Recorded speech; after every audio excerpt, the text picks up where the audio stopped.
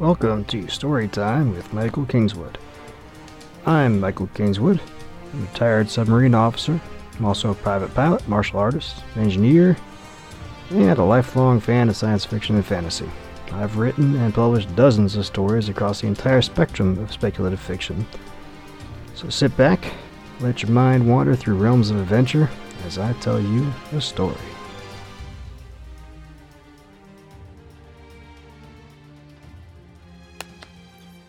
Storytime with Michael Kingswood. It's episode 12 of the podcast. It's scene 11, Veritas Morte, science fiction novella that I wrote and Keith Mickelson narrated in the audiobook version. We left Lucien last, and he had just been hit by a ton of bricks. He came off his victory in the duel. He avenged his father. He found the bad guy, killed him, and then it turned out that, Emerson was a bad guy, but he's a bad guy with cause. And the Empire has not been dealing straight with people for a long, long time. And his father, that Lucien loves, has been crooked, right? He's been skirting the very outside of the law in order to have excuses to conquer outside nations and subjugate them to his will. Now, everything that Lucien told Ophelia about the benefits being the Empire are still true. And they get infrastructure, they get protection, they get trade deals, they get all this sort of stuff thrown in, but that doesn't change the fact that they were brought in under nefarious means. So you're a Lucien, right? What do you do? Let's check out the next scene and see.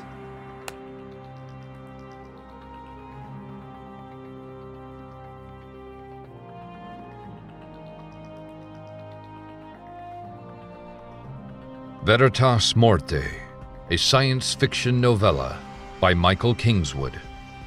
Narrated by Keith Mickelson. The airlock leading to Princess Ophelia's ship opened, and she turned and made a small curtsy.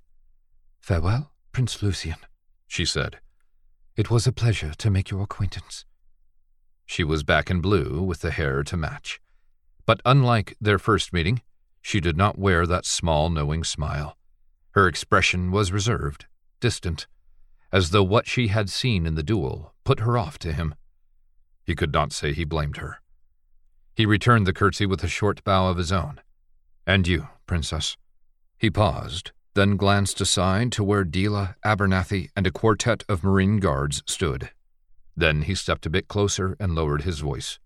"I owe you an apology." Her eyebrows rose. Lucien looked away for a moment. "I thought you were the one who poisoned my father, and I was rude to you because of that." "But you no longer think it?" He shook his head. "Emerson told me you were not involved." "You believed him?" "He had no reason to lie. He was about to kill me." Ophelia did smile then, a crafty grin that did not reach her eyes. "He underestimated you." Lucien shook his head again. "No, he was better than me, if he had not stopped to gloat. But no matter, done is done. But I treated you poorly, and for that I apologize." Ophelia inclined her head to him. "Apology accepted." "Good." He stepped back again and raised his voice. "I have learned some things recently, troubling things, and until I fully get to the bottom of them, I am calling off the campaign in Corellis. The order went out this morning." He tried to manage a smile. "You can tell your father you were successful in your mission." Her eyes widened in surprise, he thought at first, but then in pleasure. "I am happy to hear it." She paused, then smiled, more warmly than she had in days. "Thank you, Lucien." "I didn't do it for you." She nodded. "I know. I thank you anyway." They stood there for a long moment, just looking at each other. Lucien found, as he always did, that he could probably spend an eternity soaking up her features and never grow bored of the sight. A softly cleared throat brought him back to reality. He glanced over to where Abernathy stood looking impatient and felt his cheeks flushing with embarrassment. "Well," Lucian said. I hope we will meet again, Princess. I think that can be arranged. Until then, Your Highness. She gave him one of those knowing smiles. Then she turned and strode into her ship. Dila followed, but she took a moment to look him up and down and roll her eyes slightly before she stepped through the door.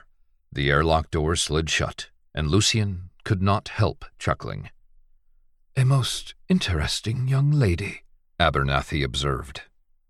That she is, Lucian said. That she is. In her own way.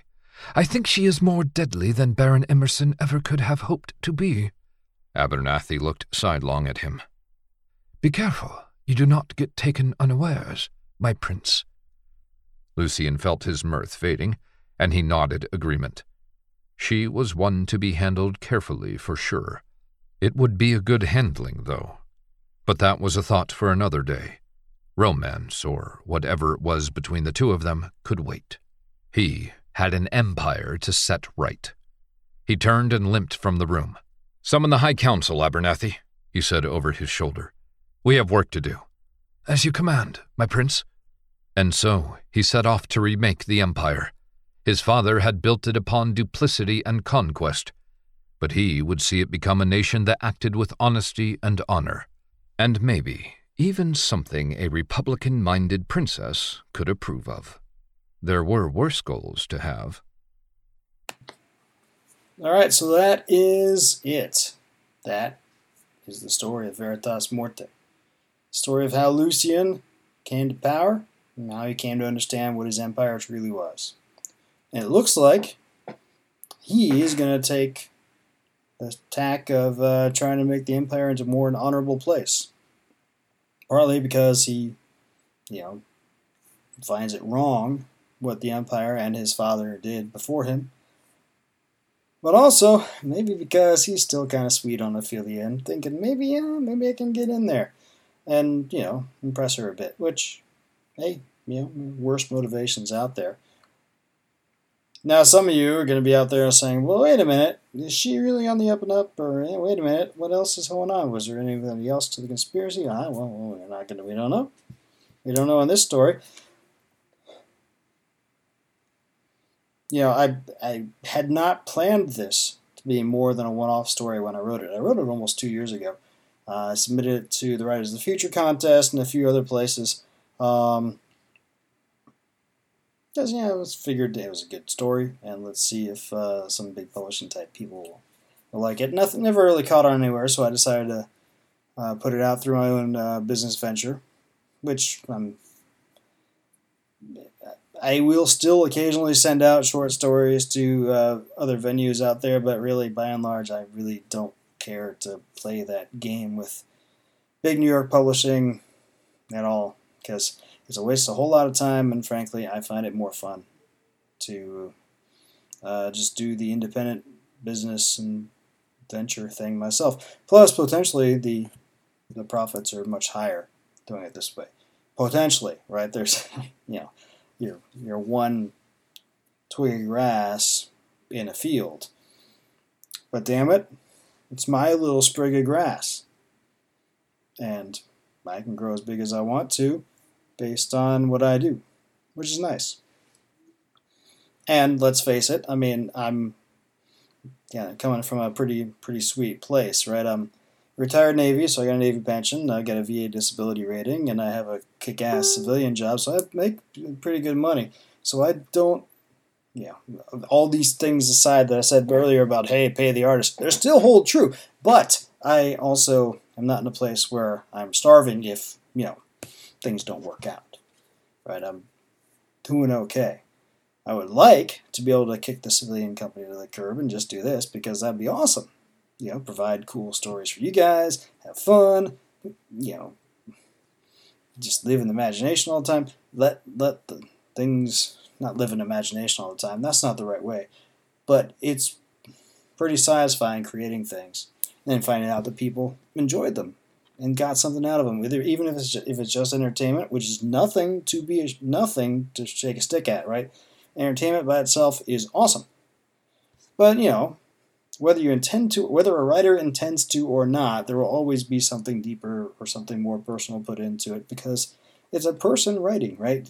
Our biases, our thoughts, our philosophies will come through, and that will sometimes impact people.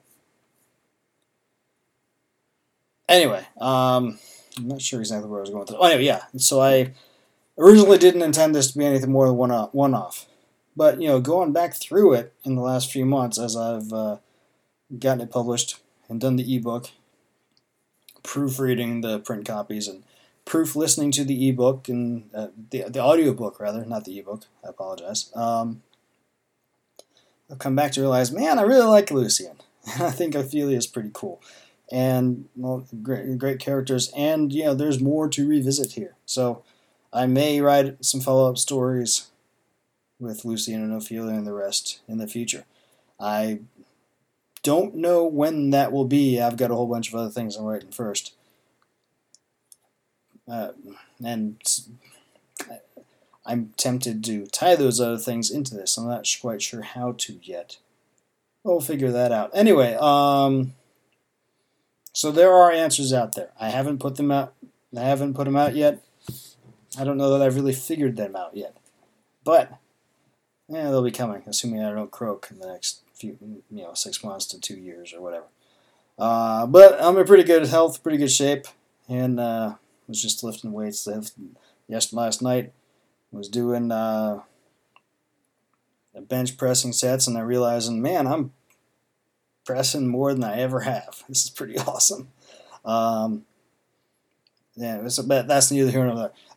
Anyway, so we're done with this story now. Hopefully you liked it. If you like it, leave a review of the story. Even if you didn't buy the story, go to a bookstore, go to the audiobook store, and leave a review there. Because you didn't buy it, but you've listened to it. You know what happened, right? Reviews help a writer more than you think, because this is about social proof. Other people look at the thing and say, oh, yeah, look, these 10 people liked it. Maybe I'll like it too. Right? And some stores include that in their algorithm to how to rank stuff. Not sure how much they do. But even, do that. If you've been listening all this time and you like it, and now buy the damn thing, will you? I mean, okay, you've already read it, already listened to it, but hey, hook a brother up. But if you don't want to do that, stick around for the next one. I'm going to do a couple of writing philosophy things in between here for the next couple of weeks, and then we'll get back to next book/story. I haven't decided whether I'm going to do a short story or a novel yet. And continue on watching. Let me know what you think about things. Send me an email. The other way to give me money is to become a patron on Patreon, and we'll go from there. Assuming you want to give me money, but that's entirely up to you. Regardless, I hope you liked it. If you did, let me know, because that's payment too. And we'll go from there. Please tune in to the next one. And until then, don't do anything I wouldn't do. We hope you have enjoyed Veritas Morte, a science fiction novella by Michael Kingswood, narrated by Keith Mickelson.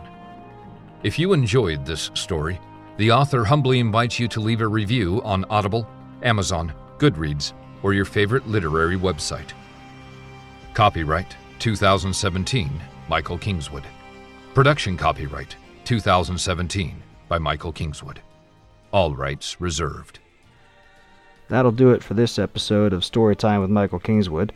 Come by my website, michaelkingswood.com, for information about my work. There you can sign up for a newsletter where I tell about new releases and special promotions. Guaranteed to be spam-free.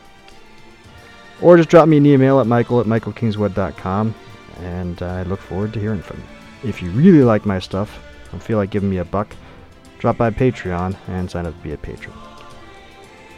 As always, if you like today's story, be sure to leave a review on your favorite online bookstore and share this podcast with all your friends. This production is copyright Michael Kingswood. Intro and outro music copyright Jean Paul Zogby, licensed through stockmusic.net. All rights reserved.